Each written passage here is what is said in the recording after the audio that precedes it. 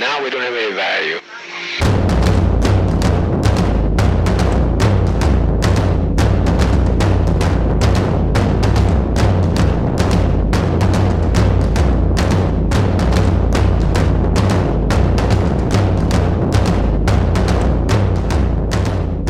So last episode, I said that I couldn't wait as we were talking about the NFT stuff, and stock market and stuff. That I couldn't wait until the next wackadoo bananas capitalism is a nightmare made up schizoid cult event would happen, and then the whole Suez Canal thing happened. You summoned it. I did. It's so. It's one of the big problems that we run into sometimes with Marx. So Marx famously said, history repeats itself first as tragedy, then as farce, or second as farce.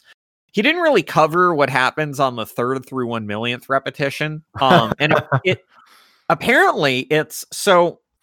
You know what absolutely slaps about that quote? What? He attributes it to Hegel, but there's no footnote.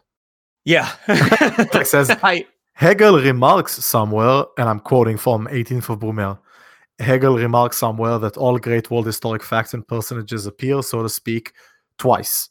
He forgot to add, the first time is tragedy, the second time is farce. And it's like, we have not been able to find where Hegel says that.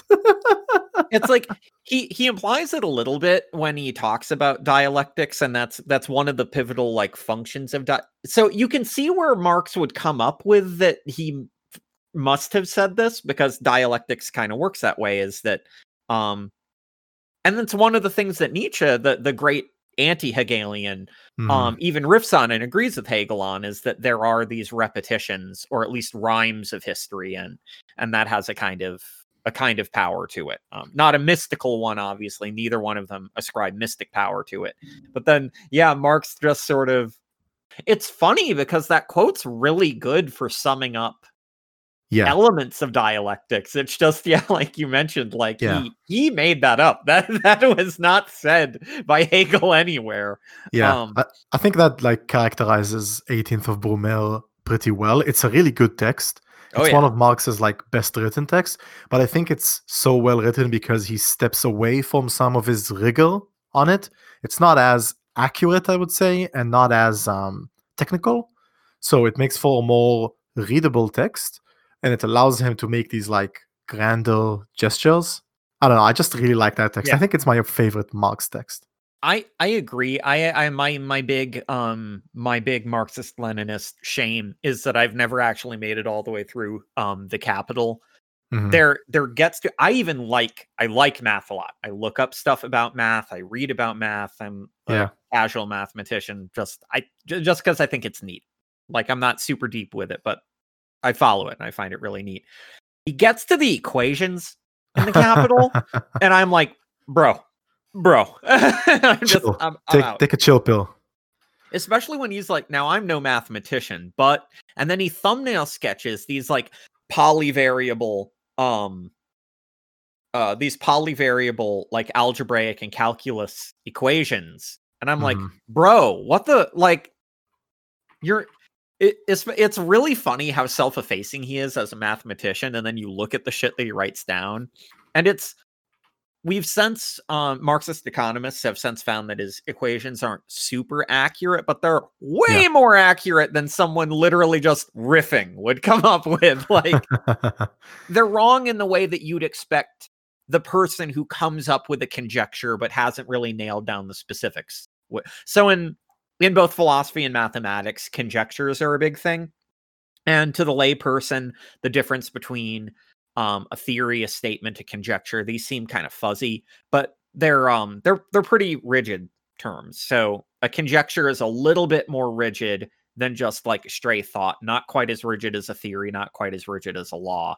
And it's something that you have some evidence for, or you have something that you're pointing to for I think this is true because I'm looking at this and it strongly seems to imply this thing, but you call it a conjecture because you don't have the proof yet. And then, a theory has the proof, and theories are what people think laws are. And then laws are much more rigid. So laws of gravitation are substantially more solid than people tend to think. But yeah, he writes down basically a mathematical conjecture and is about as accurate, even though in his words, he's like, nah, I don't really do math. I'm a journalist. And then drops fucking calculus into it. Like, just what a Chad move. So interestingly, my point with the whole he doesn't comment on what happens on the 3rd through 1 millionth repetition is that it's like so you have numbers and then you have addition, and that addition's like the first step of adding in a certain way, and then multiplication is like is to adding what adding is to counting, and you're like, okay, and then exponents are to multiplication what adding or what multiplication is to adding, and what adding is to counting. And so you can form this like slope of intensity.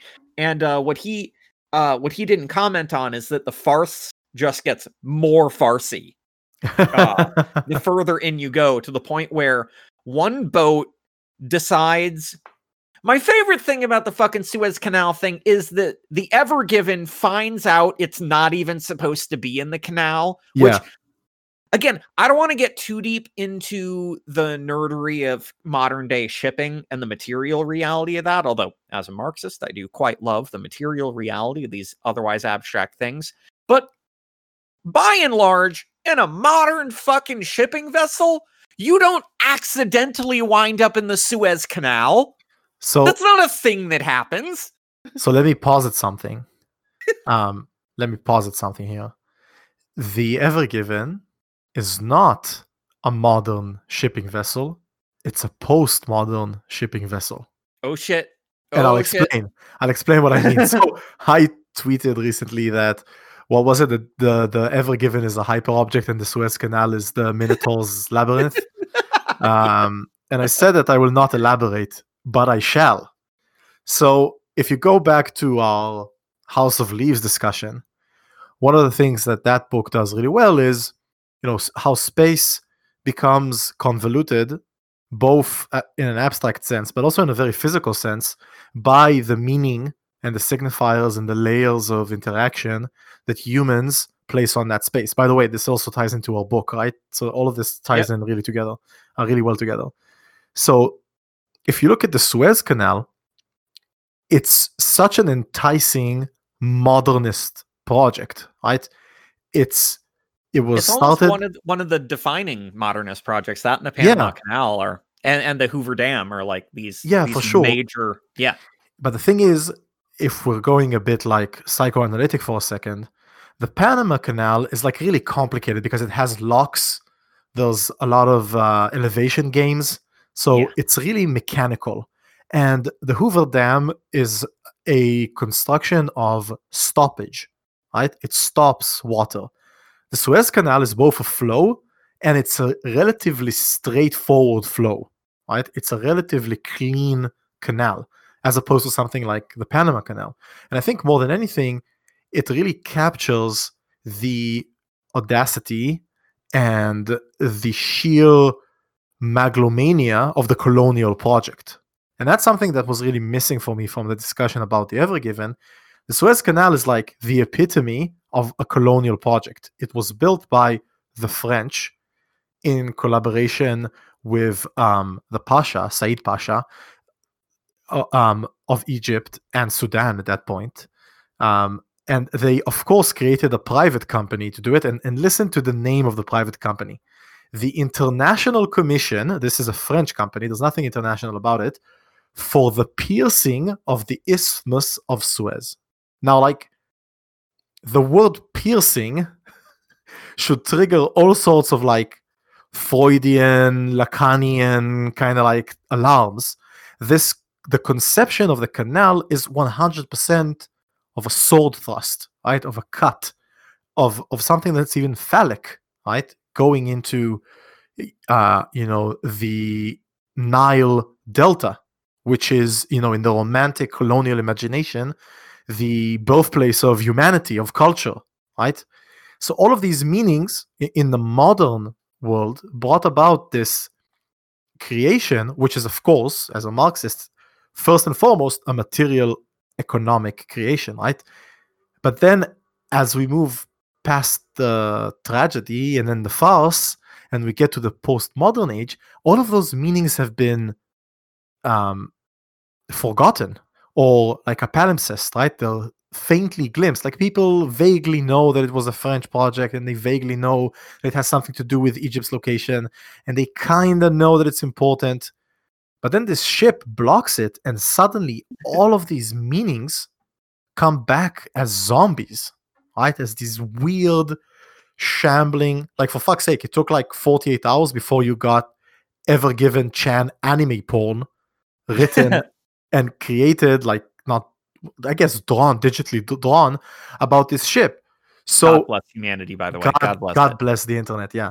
So it's this classic move between this momentous, phallic, aggressive, and megalomanic modernist project, like, I don't know, the US, let's say, or modern military, and then it rolls into itself and contorts into itself when we enter the postmodernist stage, into this pastiche of interactions and meanings and ideas that, by the way, still mask a very real economical reality. Like, last thing I'm going to say here is, if you drill into the materialness of it, Egypt is one of the poorest countries in its region.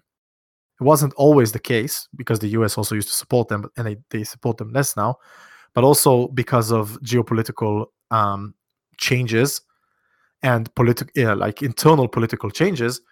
But they are in charge physically of one of the world's most important shipping lanes, and yet they're poor, right?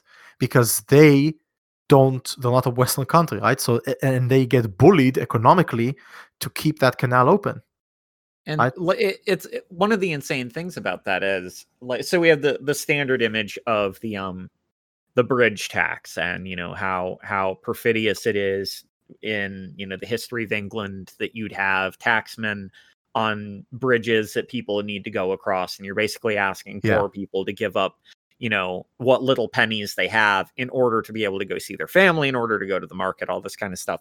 And we invoke this image to say, and that's why you shouldn't tax these shipping lanes, because it will absolutely. But obviously the Marxist component here is, first, it was literal colonization. Egypt was functionally a shared British French state for a while. Mm-hmm. On paper, it wasn't. On paper, it was independent. It was never actually explicitly controlled, but for all intents and purposes, it was like Iran after World War I, where Britain more or less called the shots. Like, to the point where, when Iran democratically elected a socialist president who tried to nationalize the oil fields that BP had, British Petroleum, which is what that's short for, put in, Britain tapped the US on the shoulder and was like, hey, can you guys handle this? And the CIA disappeared him, more or less. So we have this functional reality of the colonialism giving birth to this thing, and it being this contortion of, like, if you don't do this, the bullying in specific is like, we'll shut you out of all basic economic function. Like, we won't necessarily have explicit sanctions against you, but good fucking luck getting any decent placement in markets across the world. And what's really wild about this is that notion of the bridge tax, or which you see in all kinds of shipping ports. We still have that in New York. We have that in San Francisco. We have that in we have that in London. All these major places that you have to pay certain fees, certain tolls. You have to get licenses, things like that. All kinds of different ways of collecting revenue off of these things, because of the admittedly somewhat fair justification that, running a pier isn't cheap, running, shipping and distribution isn't cheap, all that kind of stuff. But then all of a sudden it becomes Egypt invokes this, even lightly gestures to it of like, hey, maybe we could. And no, absolutely not. It's one of the deep economic vicious insanities of contemporary capitalism. Yeah, and if you already mentioned vicious insanity, of course we need to dig deeper here and say that, like, whenever you hear someone say capitalism is a death cult, there is an element of shock and like metaphor to that, but also in a very real, literal, physical sense, it's a death cult. And the canal is a really good example. It's estimated that over 30,000 people were working on the canal at any given period. And in general, more than 1.5 million people from various countries, where I guess the international part of the name of the company comes from, were employed. And a lot of them were employed via corvée, which is a system, specifically a French system, but which was very common all across the world, especially in Europe, of forced labor being employed on that canal. And it's really hard to estimate, but the lowest is tens of thousands of those workers died mainly of cholera and other epidemics like it, which developed on the obviously subpar conditions in which they were living, because the company was looking to save any penny that they could.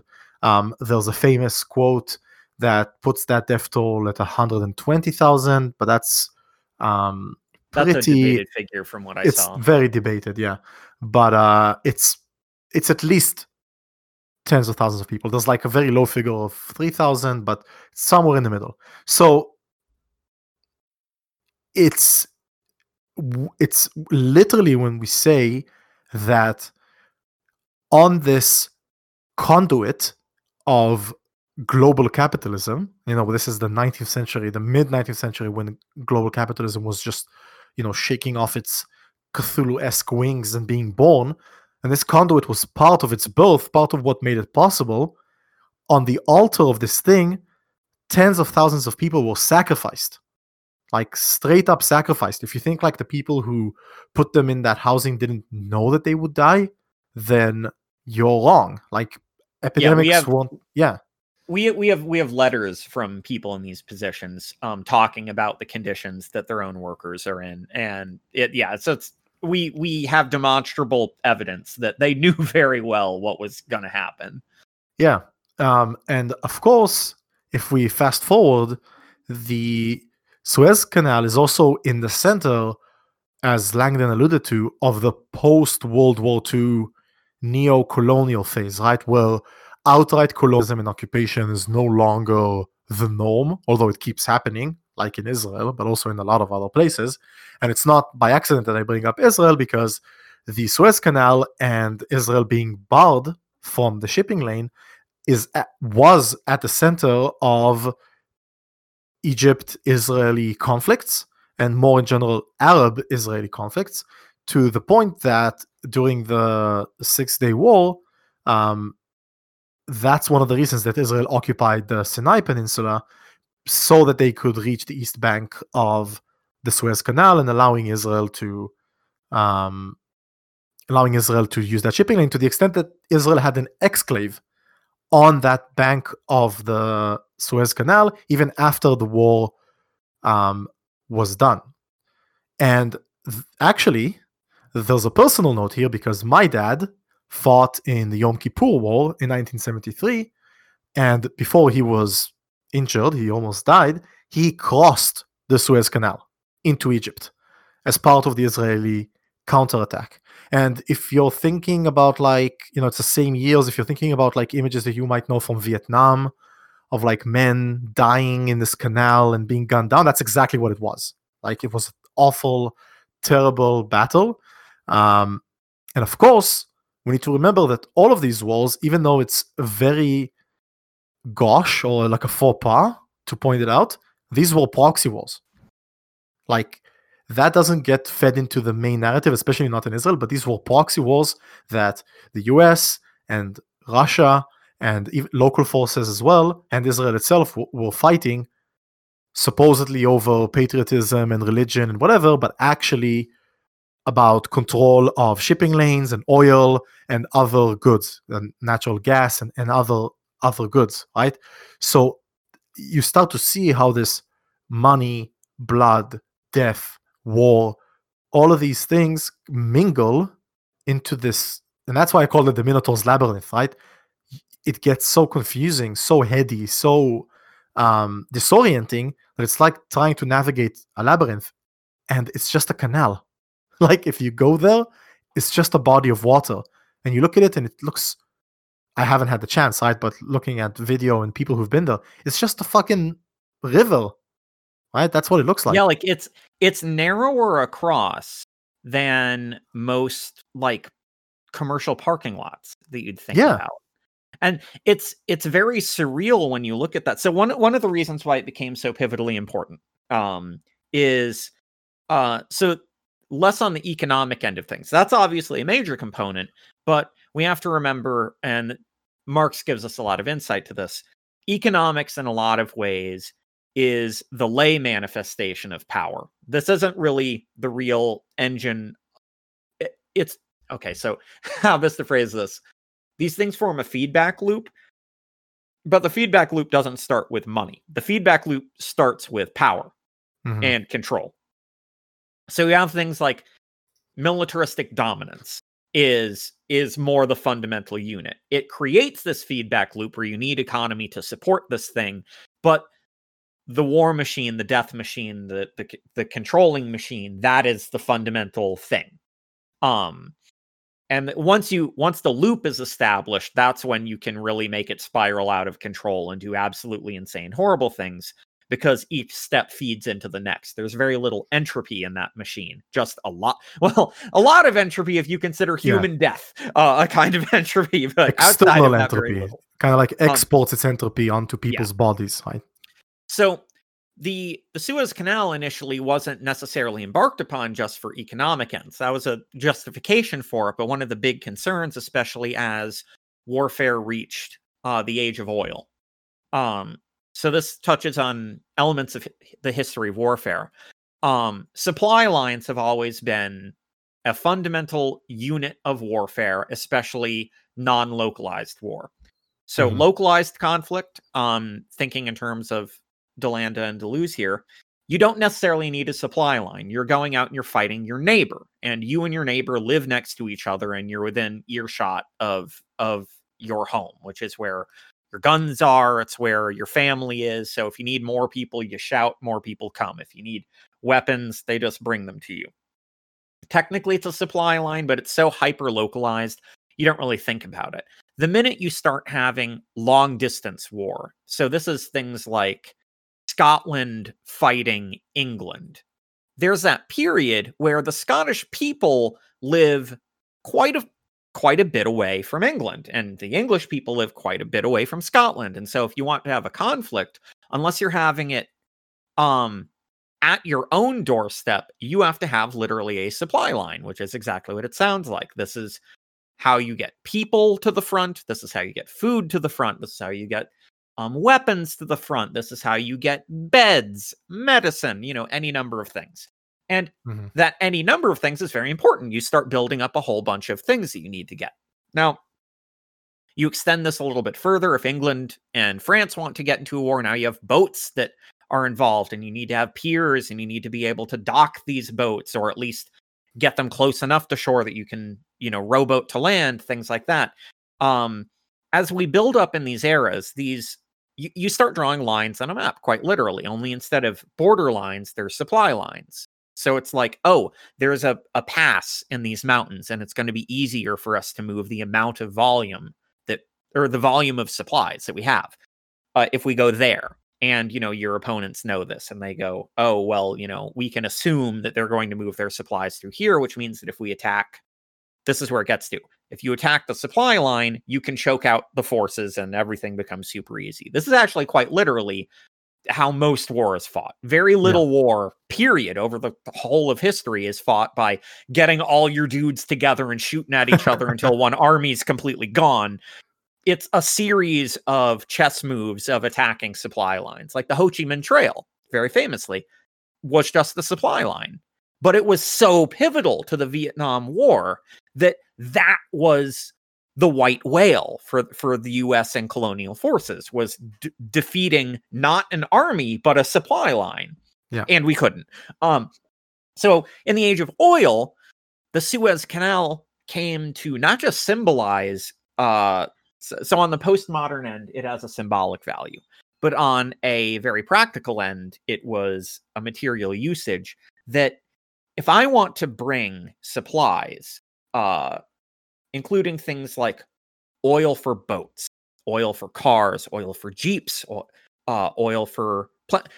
oil being a stand-in for gasoline here as well. So, obviously any of the number of usages of it.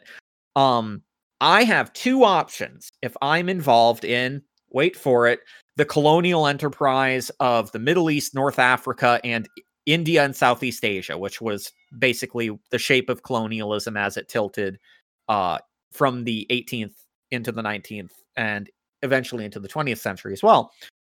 I have to go around Africa or overland. And these both present a lot of problems. Meanwhile, once you make the Suez Canal, if I'm, say, England, and I want to engage in some kind of activity on the Indian subcontinent, I can go through the Mediterranean, which is mostly going to be safe for me, and exit into, what is it? Not the Black Sea, the Red Sea. Yeah, I can exit into the Red Sea and get right over to India. This becomes basically fundamental for any colonial action, because this is actually what makes the Suez Canal an anxiety point. This is one of the grim contradictions of capitalism, is the way it solves problems creates points of weakness. You make the Suez Canal to make warfare easier, but now everything is predicated on the Suez Canal. The minute that thing gets into any amount of trouble, shit starts to fall apart. This is, as Eden noted, one of the fundamental units of both the 6 Day and the Yom Kippur War. Were, on a material end, two competing forces, knowing that if either one controls that canal, the other one will be put under existential threat, both economically and geopolitically. And so, and both of them representing larger geopolitical forces that don't give a shit about Israelis or Egyptians or anything like that. They only give a shit about themselves. And so you have endless bloodshed, literally over something narrower than a commercial parking lot, because it represents the flow of oil for the acts of war and the acts of colonialism. And then we get back to the Ever Given. You have now. We go through everything that I said there, and something that's developed under both capitalism and automation is the automation of shipping lines. Now, we don't tend to think about this a lot because, we live in the modern day, you go to the mall, you order stuff online. But just like when that American politician famously said that the internet is a series of tubes and everyone clowned on him, and then people who work on the internet went, it is a series of tubes, right? He's not wrong. We've talked about this a lot on the show before. The internet quite literally was born when we laid telecom pipe from New York to London, and then from San Francisco to Tokyo.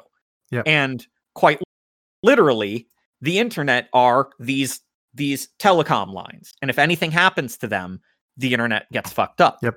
America actually fought for a long time to prevent a joining of the European and East Asian lines, because that would complete the loop. And the problem with completing the loop for America is right now we're the center. If East Asia wants to talk to Europe through the internet, all that data goes through America.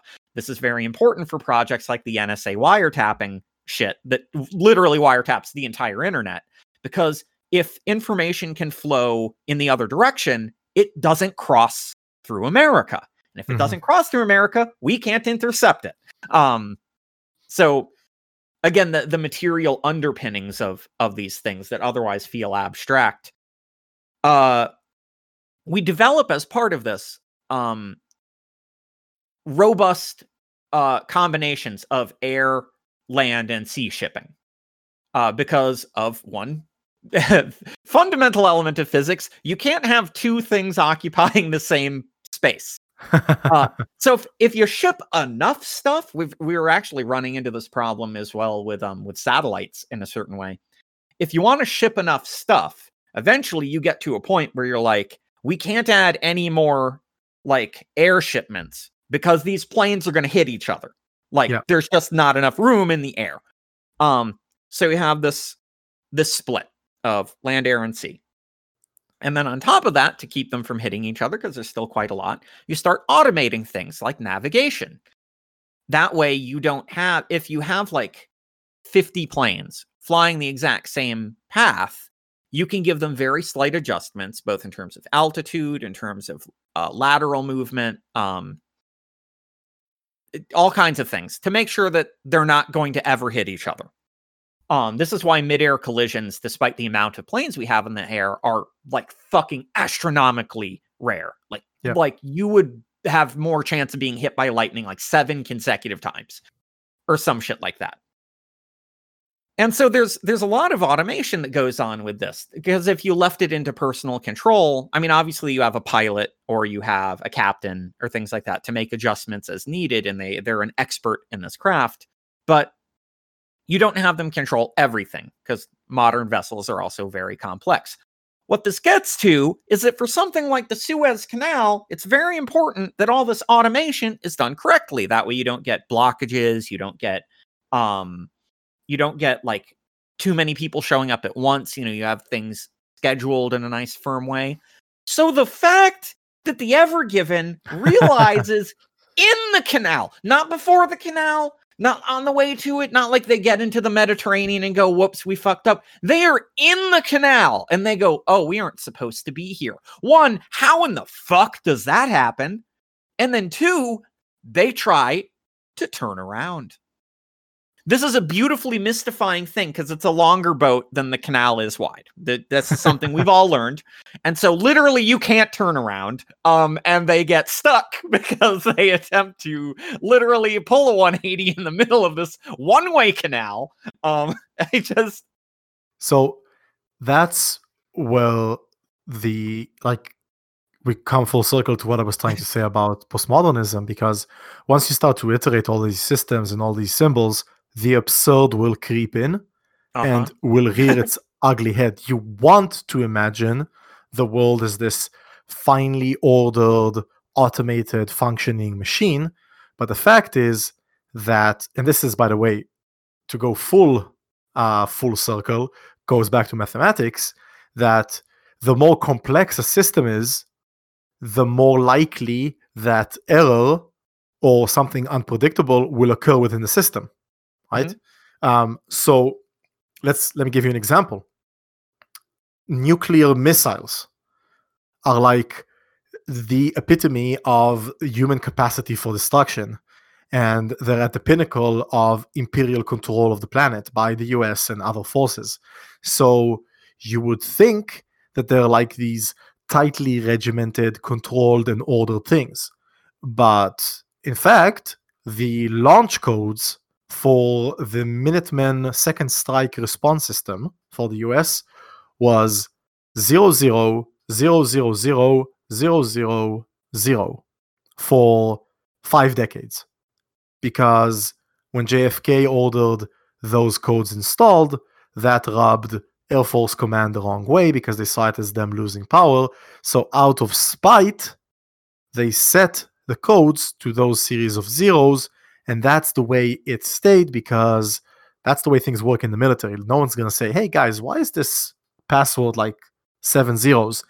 Because then you're like an idiot and you're asking questions just to generate extra work for everyone, and shut the fuck up. So the codes to one of the strongest nuclear strike capabilities on the planet was just a series of zeros. And it's not, I mean, there is some malice here, but it's so far removed. Like 10 years ago, the commander of the Air Force Command, of the US Air Force Command, he knew about those numbers, but he didn't change them. Not out of malice, just out of momentum and laziness and inertia. Yep. So that was the exact word I was going to use. Yeah. So you think about these systems, and then you can just keep multiplying it. It's not just the Suez Canal or nuclear strike capabilities or the internet. It's everything. All of these monolithic systems are, at the end of the day, self-replicating code, and any bug and any absurdity and any hysteria that lie at the base of the project gets multiplied and spun out of control into these batshit insane systems that operate in batshit insane ways and make all lives on the planet demonstrably worse, right? Which is the perfect segue to our book, right? We'll go through music in a sec, but I just want to say one little thing before we start the actual book discussion. That's actually good news for revolutionaries. Yeah. Right? All of these systems, all of these terrifying, global, insanely powerful systems are still insanely powerful and global and terrifying. But at the same time, they're weak, panicky, disordered, disorganized, and sleepy. At the same fucking time. Like the CIA is at the same time this dangerous, well-oiled coup and assassination machine. And on the other hand, a bunch of paper pushers that believe in nothing and nothing is important to them, that sit in some office filing reports because that's what they've always done. So there's potential here to understand these fail points, to understand these absurdities, and, lack of a better word, capitalize on them. And I think that's really a perfect segue into the book. But let's go for music first. What are we listening to, Langdon? So I have an emergency lever that gets pulled every now and again, and it's when certain bands put out certain music. Yeah. So like Tribulations one, mentioned before, absolutely adore them. Honestly, I even bullied Gareth into playing fucking Dream Theater because that Distance Over Time is a damn good album. That's a damn good album. Can't really Eden. Langdon. I have seen Dream Theater live countless of times. I know the lyrics to every single album from Through Dream and Day Unite to Octavarium. The good run, yeah.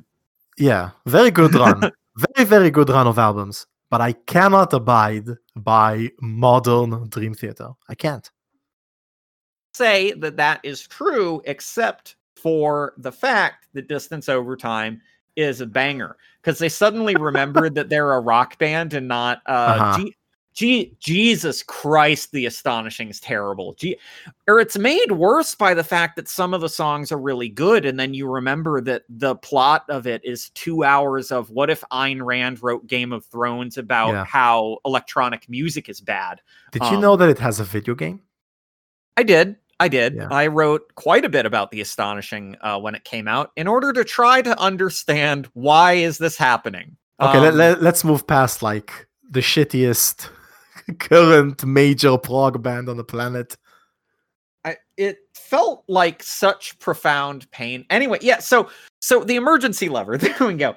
I just got news that Cirith Ungol is releasing an EP of new material, and that there's a song out called Brutish Manchild. Yes. I haven't heard this yet. I literally just saw it in my inbox. Cannot possibly say, and one, if you're listening to this and you don't know who Cirith Ungol is, please correct this immediately. They thankfully, very similar to Manila Road, went from, and something like Morbid Saint as well, went from being a very undersung band in their time. Like they did okay numbers, but they weren't huge. And people in the scene in the 80s when they were initially playing, early 80s, don't have like a lot of memories of them. But thankfully over time we've looked back and gone like, no, that's one of them. It's basically they're the best epic doom metal band ever.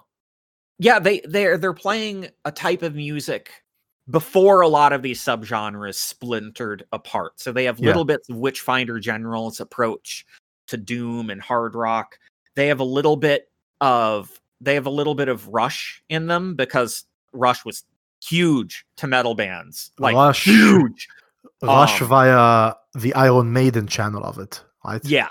Like it's not the way that metal bands would listen to, say, Fly By Night, or especially songs like The Necromancer off of Crest of Steel and Cygnus X1 and be like, oh fuck. You have a little bit of early power metal before it had splintered into US and European power metal style. So more of that epic fantasy kind of vibe. The same kind of thing that Visigoth would pull from. How Visigoth have bits of doom and trad metal and but like Cirith gave birth to that. And so like King of the Dead is one of the best albums I've ever heard, period. I agree. Frost and Fire is fucking immaculate. Really, they don't have bad albums. They don't have bad albums. They don't have bad albums. They have albums I like less than other ones, but especially those first two, mind-blowing. Last year, they came back with Forever Black. Amazing album. Fucking great. Like, that was... I had a pretty firm idea of what my top 5 of the year were going to be, like, pretty shortly into the year. Just because, like, you give me new Aranci Pazuzu, you give me new Ulcerate, you give me new Spectral Lore and Mare Cognitum working together, making basically a sequel to Soul. I'm like, okay, yeah, that's settled. And then Cirith Ungol pop in. Like, oh my god, Forever Black is good. Yeah, it's amazing. So the fact that they've been so blown away by the rapturous response to it and are immediately getting to making new material, I'm through the moon. I haven't heard the song yet. I guarantee it's fucking amazing. I have, and it's amazing. Fuck yes. Very excited. Yeah, so and also it has that touch of brutality that you need when thinking about capitalism. I want to do to capitalists what Elric of Malnibon is. Malnibon, yeah. Motherfucking Elric, yeah. Because most of their music is either about or inspired by Elric. We gotta do Michael Moorcock. We gotta do it.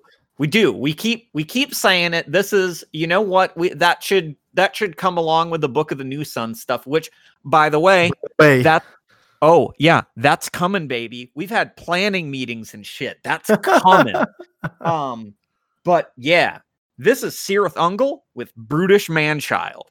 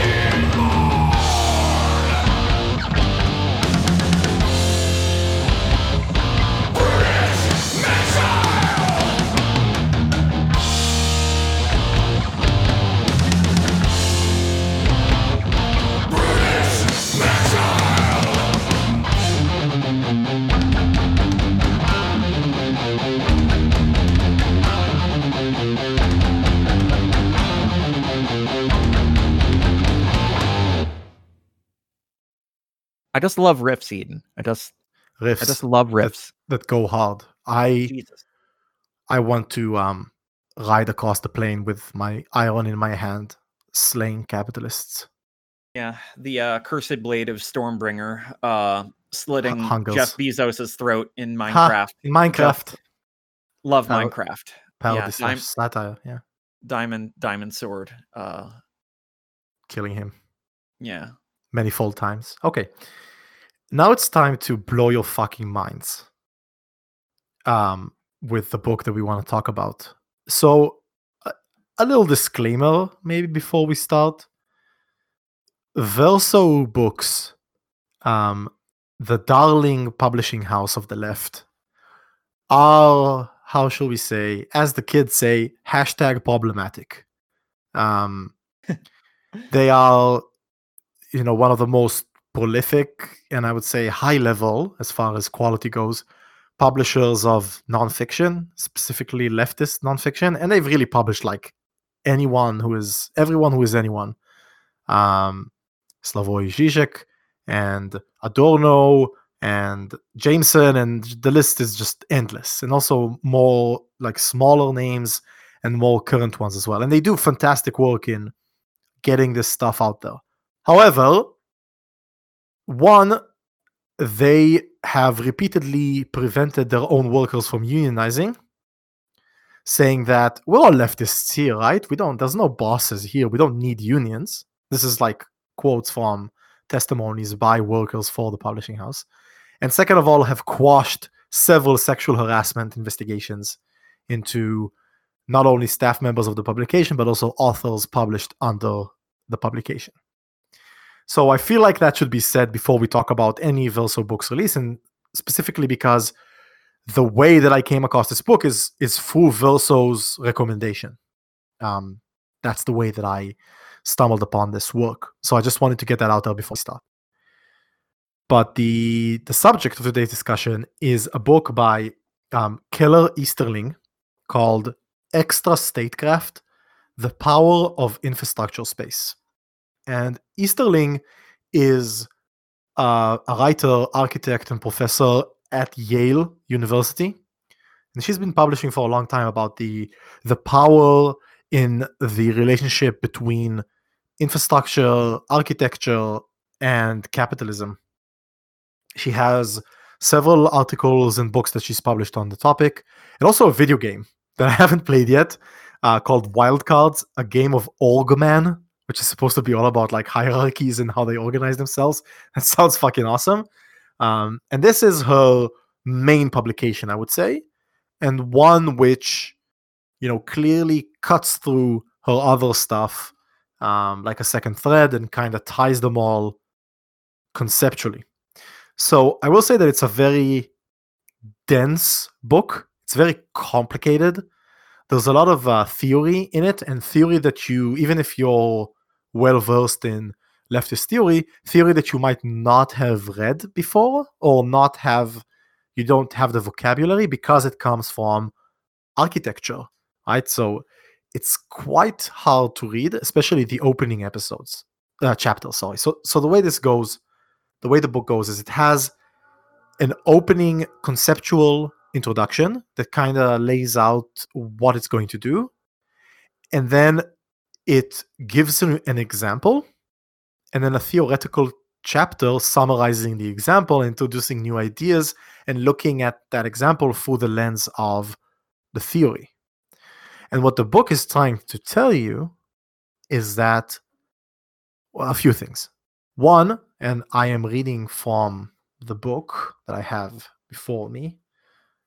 I actually used like remote controls as bookmarks because I couldn't find my bookmarks. The operating system, talking about infrastructure space, is something like the medium in Marshall McLuhan's famous dictum, the medium is the message. McLuhan highlighted the difference between the declared content of media and the means by which the content was delivered. The content, he argued, is like the juicy piece of meat carried by the burglar to distract the watchdog of the mind. What a fucking amazing quote. I like the watchdog of the mind. So good. In other words, feel like you get smarter just hearing that. Like, even if you don't think about it, you're just like, It's amazing. It's amazing. In other words, what the medium is saying sometimes prevents us from seeing what the medium is doing.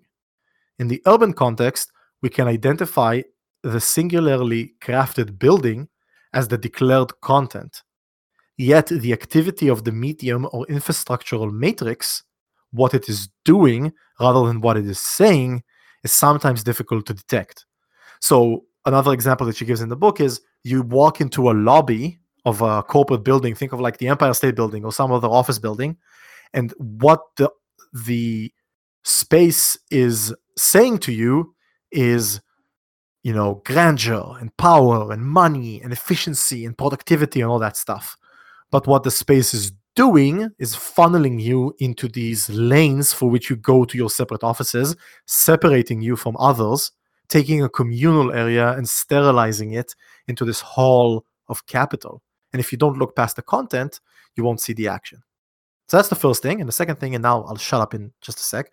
The second thing is there's a structure out there that capitalism really likes called the free trade zone.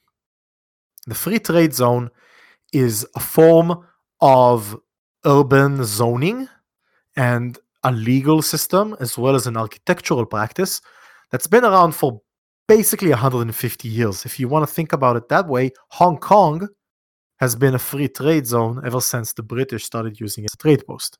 And in this zone, it's an exclave, right? It's an exclave inside of a country, or an enclave, sorry, but not of a different country, but of capitalism. Because inside the zone, the sovereignty and the laws of the state in which the zone resides are suspended so that capital can flow more easily. Now, this is where the Suez Canal starts to ring in your minds. So that's extra statecraft. It's the crafting of power outside of the bounds of modern state sovereignty to enable the flow and the materiality of capital, using those zones as its organizing form. Whoa. That was a lot of stuff. There were large parts of this book where I had to sit and just sort of chew over it, which is actually something I've been missing in general. That's something that I really, really love about and you found like a good theory text when it gives you something like that, and you'll just sit with a thought. This is more me commenting on how to read these texts on a mechanical level more than the material itself, which obviously we'll get to. Because I think a lot of times people force themselves into thinking they need to do one of two things. One is read through the book like it's a breeze, like every reference buried within the book. And obviously for something like this, it doesn't really work that way. And you're going to run into a lot of frustration and difficulty. Because I'm not like perfectly well read on all of these topics. There's too much to read in the world, but I've read a lot about things related to this, and there were still stumper moments where I was like, what in the what is written on this page? I know all the letters and the words which they make up, and I can get the sentences and the paragraphs, but what did it say? I put these in this order, and suddenly I don't know what it means anymore. Like the way that a lot of magic spells for a while were just anagrams. The other way is that we present sometimes as a model of reading this kind of text is very, very slow. And you'll take a sentence at a time, or you'll take a word or a phrase at a time. And this, I think, also isn't very productive because you're going to burn yourself out really, really quickly if you do that. And you lose the gestalt, right? Yeah. And it's like books aren't about... This is something that I think I've been thinking about a lot. Without getting into it, this world produces lots of moments where if you spend a lot of time thinking about reading and the mechanical act of reading and the hermeneutics of extracting knowledge and understanding from text. Yeah. you see a lot of instances where people either don't know how to read whatsoever or are actively being taught how to read wrong. Yeah, totally. And so one of the problems that you can run into, especially with something as meaty as this, is that every text can break down into like a foam of infinite depth. By which I mean Baudrillard comments on this, Derrida comments on this. They're the ones that I go to most for thinking about that kind of deconstructivist end. You can break apart a sentence into words, into phrases, into verbs, into relations, and you can continuously break them down. And the fruit you get from breaking them down, you can break down. And if you go too slow, you run the risk of actually getting infinitely slow, because you'll never run out of more depth to dig into.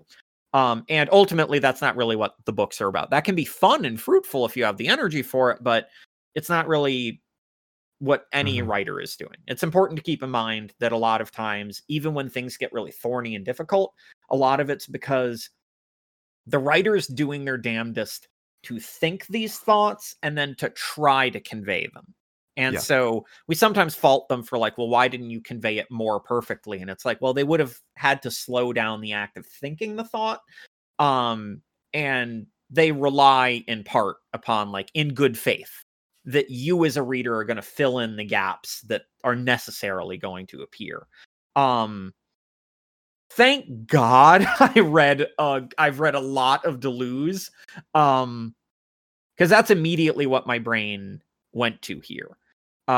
So there, completely unrelated to this, a friend of mine brought up, just through a thread to my attention, of someone talking about specifically Deleuze and Finnegan's Wake, and that the way that you're supposed to read texts like that is not in a deeply mechanical, exegetical kind of sense. Like, you're not supposed to go take everything literally. And we've talked about this before. You're supposed to have a sense of play. Yeah. And the sense of play means that you're not going to get certain things. You are going to get certain things. You're going to riff on certain things. You're not going to riff on certain things. And that's fine. And you let yourself chew over it. And the fruit that you get from that is specifically bits from Deleuze of thinking about, like, sense organs and the body of capitalism. This book, for me, became almost like, if you wanted to do, okay, but what's the material ground? When he's talking about bodies without organs, and he's talking about flow states and incursions and thresholds, like, he's using all this poetic language and language of geology and stuff like that. DeLanda also goes with a lot of language of geology as well. This is a really, really good primer of, like, very just blunt, like, meaty historical and material examples of those things, of, like. And I think what the move or gesture that Easterling performs so well in this text is how she kind of gives you the code in the beginning. Like, she already gives you the answer for the book in the beginning of the book. And then the rest of it is like looking at a thing and pulling aside the veil and showing you how this code manifests in actuality. So she starts from, okay, we said we'll talk about the free trade zone, so let's talk about the free trade zone. And she starts to look at, places like Dubai and free trade zones elsewhere in the Emirates, and also in Saudi Arabia, but also in Asia and in other places. So that's, it's easy enough to understand once you read the introduction. But then she says, yeah, but the same logic of movement and replication and networks is also true for mobile networks. And then there's this, like, mind-blowing chapter about cellular phones and how they use the same tricks and the same code to replicate themselves. And then she's like, well, you thought that was crazy. Let's talk about standardization. And she goes into the ISO, right, which is like the international standard of everything. And she shows you how it's a bunch of fucking suits in Europe and the States using those tools to colonize the planet. Like, she's not saying, therefore, ISO is bad. Like, therefore, don't rely on ISO components because they'll break. No, the standard is really fucking good. That's part of the point. But she shows how power flows through these arrays, through these machines, right? Self-replicating machines to dominate. And it's like, it's a holy shit moment. Like when I read the last chapter about ISOs, like this thing is so invisible, so obvious. Like I talked to my mom, she used to be a chemist, right? And when I told her something that the ISO was like political, she flipped. She's like, "What do you mean the ISO is political? The ISO is the basis for our entire fucking society." It's like, yeah, you're right. That's why it's political, right? Everything is ISO, like the screen that I'm looking at, the microphone, the keyboard, the desk that I'm on, the chairs. These are all verified according to the standard. And Easterling does this amazing job of peeling back the medium, right? And looking at the content. Like she starts talking about the ISO for management companies, right? Like these coveted standards for management that are fucking bullshit. It's all like turtles all the way down. It's just a scam on a scam on a scam, but those scams self-replicate. And that's the third point that Easterling makes here. Cities and architecture and housing plans and trade zones and networks and all that stuff, they're all self-replicating code. To go back to the mathematics of it, it's no longer, it used to be addition, where capital would just acquire and accumulate more and more things. Then it moved through multiplication. Sorry about that when capitalism started to accelerate, and starting capital equaled twice or 10 times or 50 times more capital down the road. But now we're in exponents. Now we're in systems that play in logarithmic scales, right? Now we're in systems that replicate themselves. So one of the examples that she gives is a suburb. And think about what was playing through my head is the opening theme of Weeds, right? All those tin cans that look the same and get replicated across this American landscape. But now look past the medium, right? Look past like what these buildings are saying to you and ask what they're doing, like what social structures they replicate, what economic structures they're replicating. So it's fascinating stuff that moves from the super material to the super abstract, but constantly keeps this very grounded view on these things. And we necessarily had an outgrowth in speculative realism in the very late 20th century. So the CCRU is really, in a lot of ways, the birthplace of speculative realism as we know it. They drew on other traditions, but they gave birth to the thing that we know. And it went in other directions. We needed that in a certain way to parse a certain reality that even Hegel hints at, and that Marx accidentally obscures. Doesn't do so deliberately, and when you readjust your frame of thinking, it's very easy to reintegrate Marx in a fruitful way. But it's important to remember that when thinking about capitalism and these self-replicating structures, that capitalism didn't give birth to them, it accelerated them. And that's a crucial distinction. The self-replicating notion of society is actually a much more deeply seated sociological and anthropological one, that things like religion as a mimetic structure exists to replicate itself.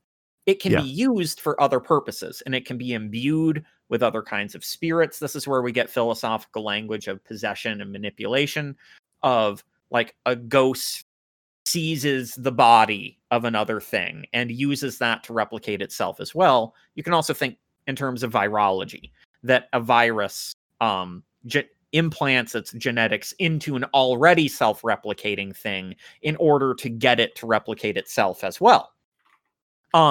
So we have these social structures that obviously predate capitalism, because another thing that drives me up the wall a little bit is when certain people present capitalism as being a mode that's always existed. And it's like, exploitation has always existed, and capitalism is a current formulation of that exploitation.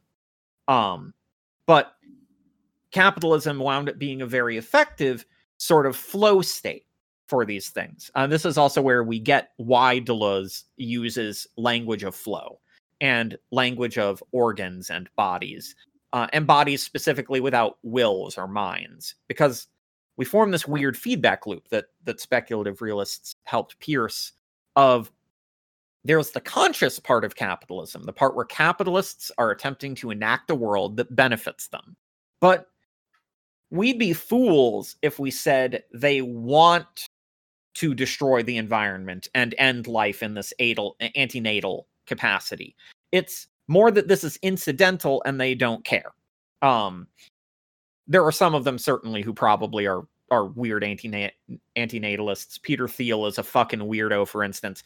But the important thing here is that these self-replicating structures can accelerate to a point where even the people who nominally control them don't control those elements, because this is a natural element or natural result of the feedback loop capacity of them.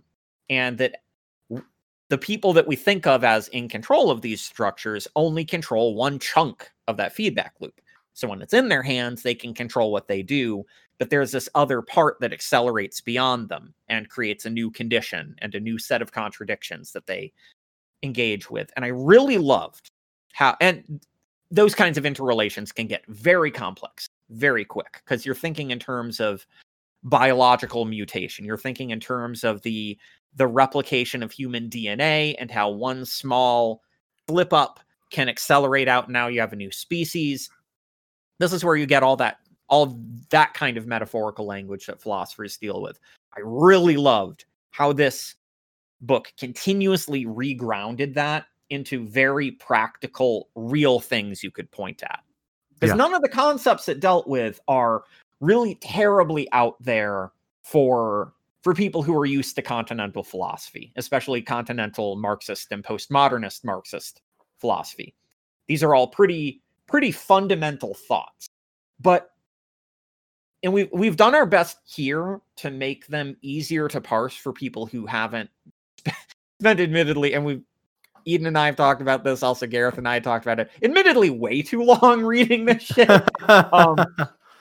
That I really, really adored how this gave something practical, like the ISO. And it's like, here's how certain flow states of self-replicating mimetic organisms get manipulated by capitalism or created by capitalism, manifest in this way, that its manifestation is a non-political thing that masks a deeply political nature, which is, again, bluntly the description of everything.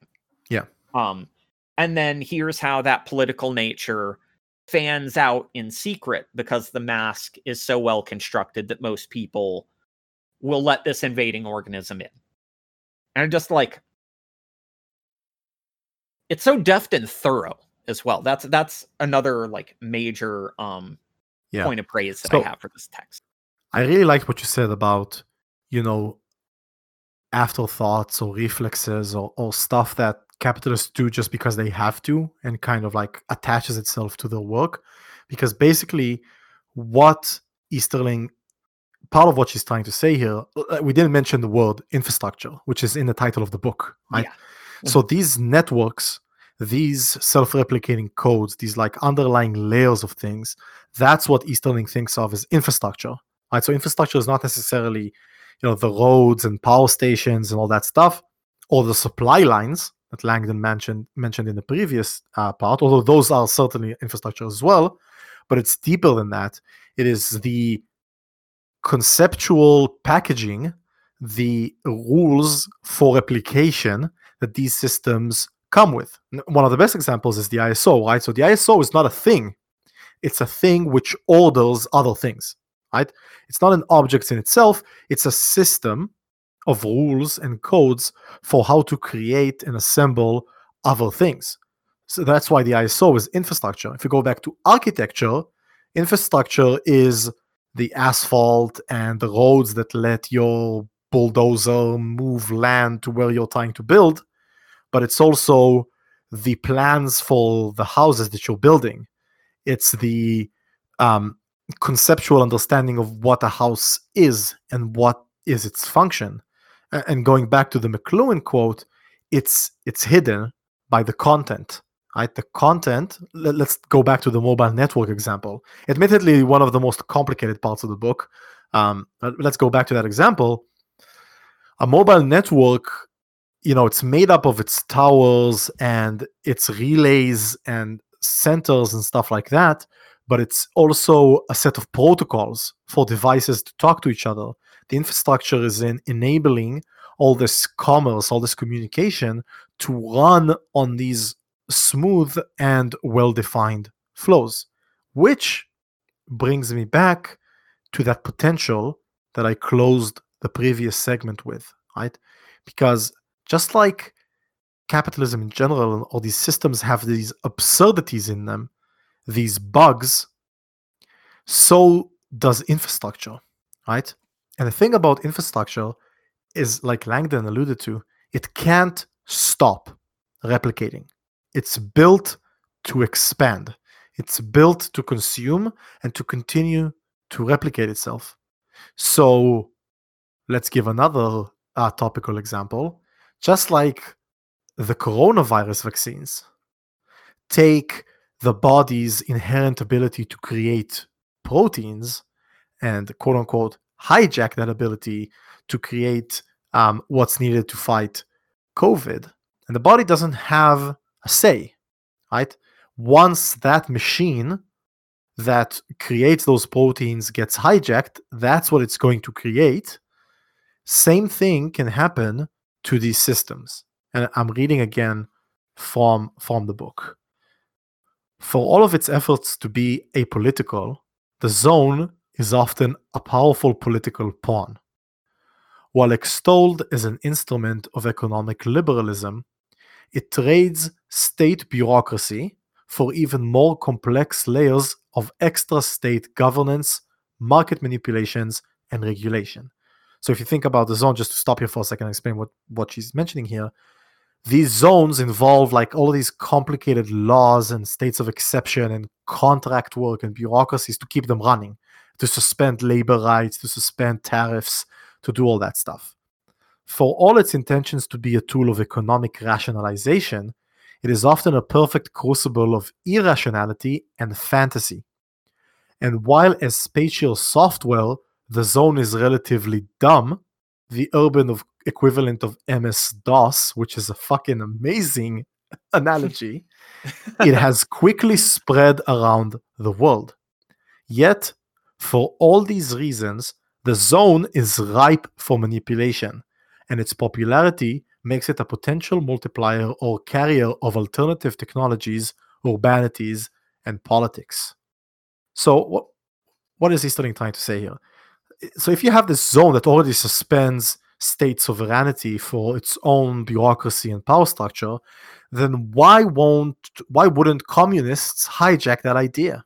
And she actually discusses here the free autonomous zones that are made famous maybe by Seattle, right? Under the recent Black Lives Matter protests, where an autonomous zone was created. But it's actually been used mainly in Europe to great effect, by the way, like to stop airports and roads and other capitalist projects from occurring. These pockets that declare themselves autonomous, right? But what Easterling is saying here, don't declare it as autonomous and then step outside of the system. Try to hijack the system's self-multiplying code, this dumb operating software, to multiply the zone for you. Take these free trade zones and make them a radically worker-owned space, right?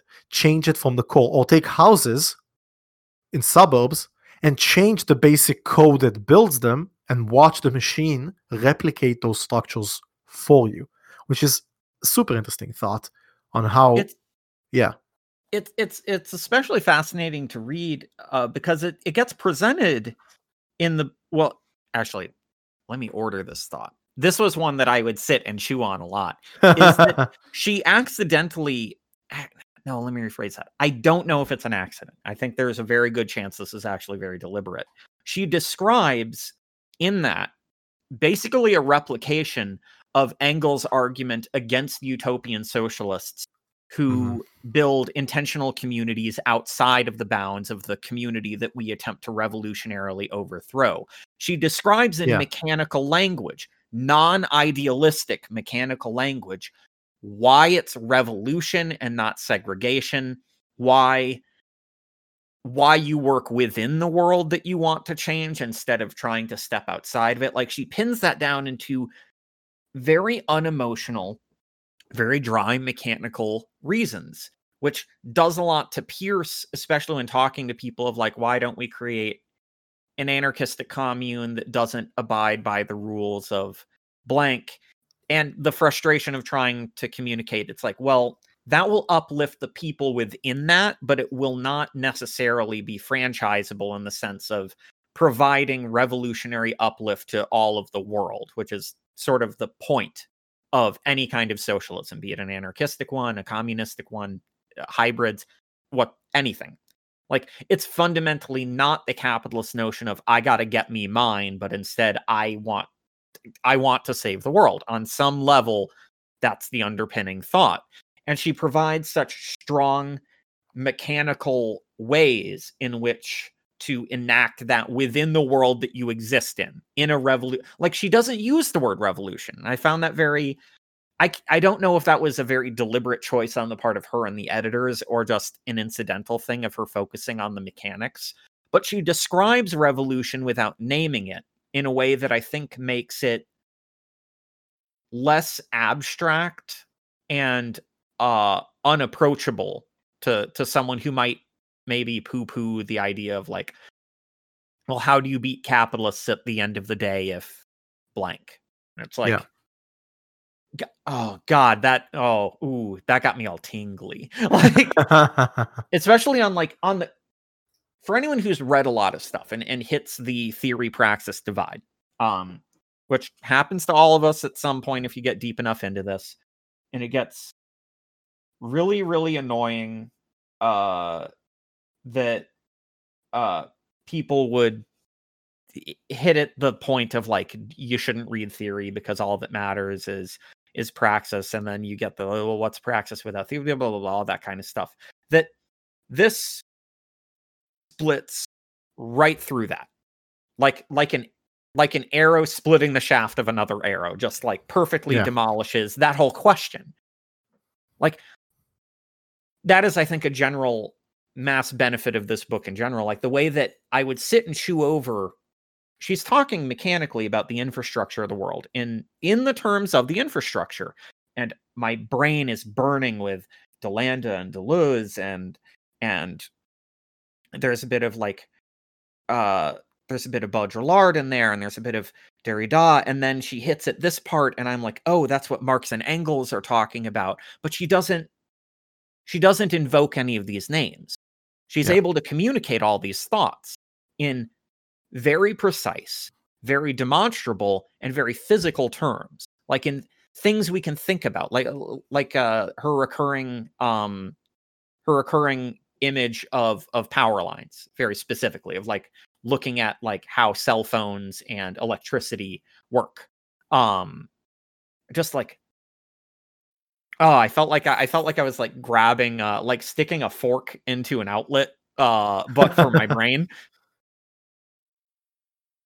Yeah, and I think the last thing here that I want to say, and then maybe we can close this off, is the cherry on top of this is that she starts to hint towards a new craft or even class of individuals that are able to wield the power of these zones of infrastructure space in their negotiations with power, which I found really interesting, and I'll explain why.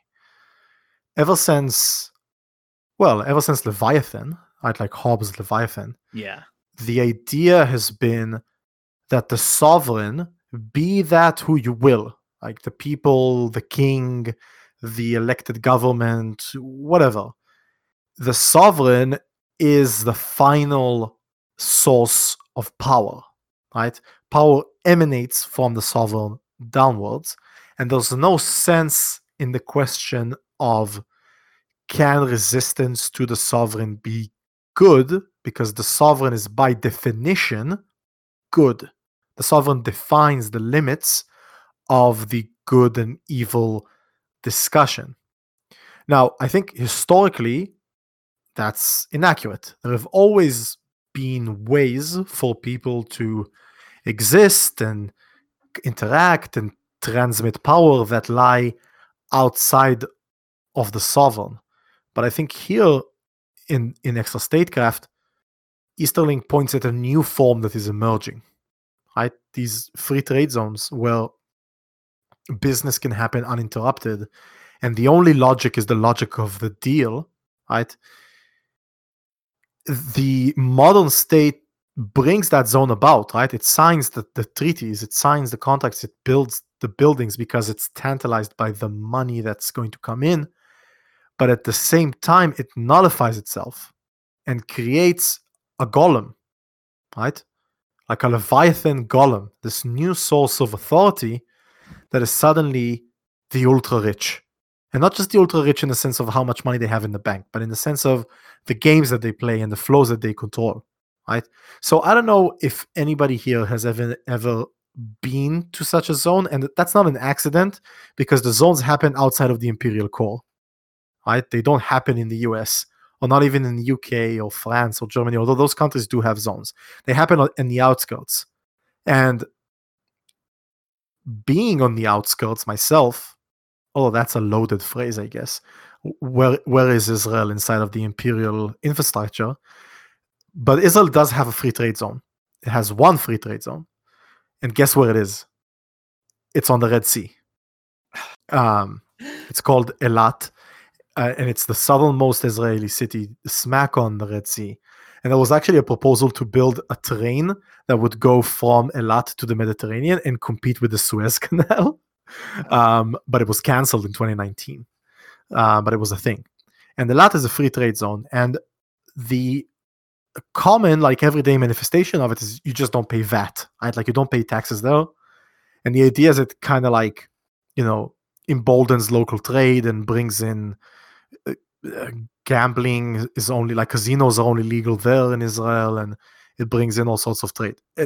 Except for the fact that it doesn't. Like famously, the city lives off of tourism, and it's not like an economical success. And yet it continues to be a free trade zone. Why? Why does the state of Israel maintain that space? And there are many answers. Some of it is inertia and perception and tourism for sure.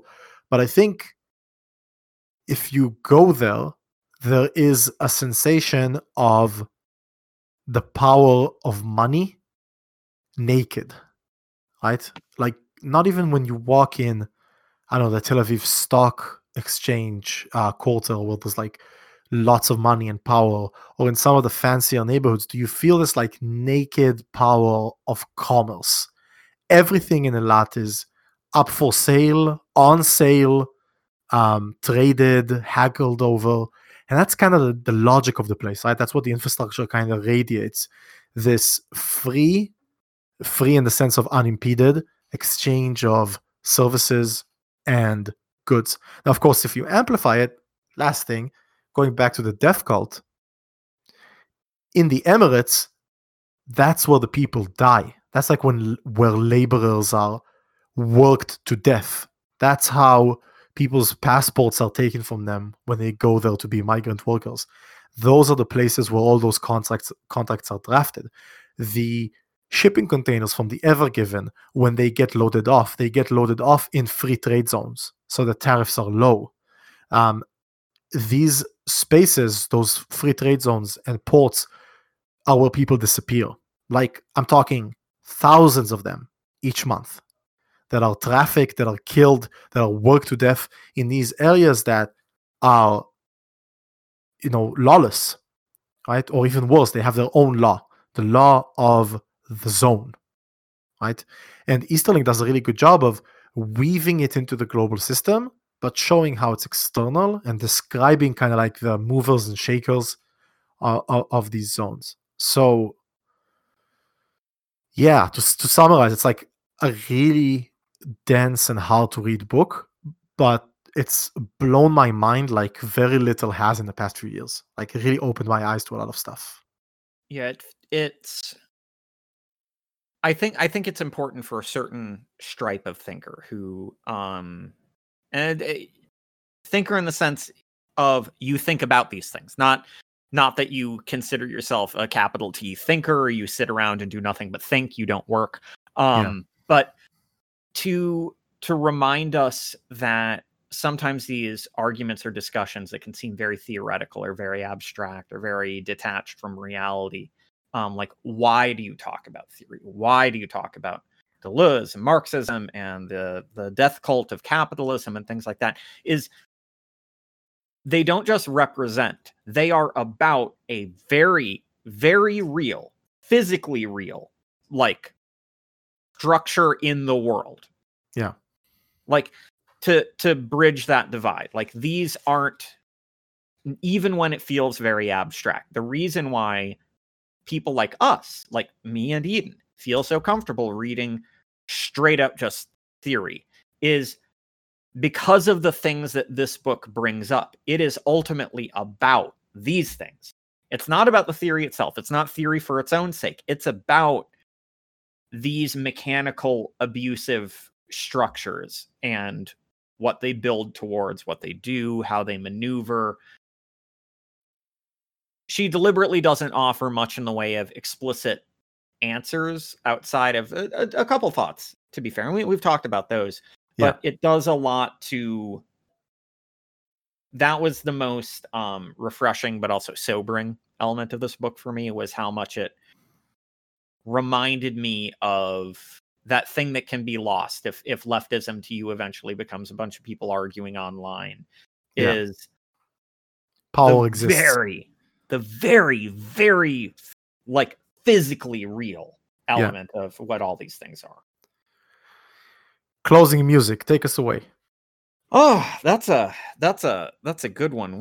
What should we play? So, we got Cirith Ungol in there. Let's see. There's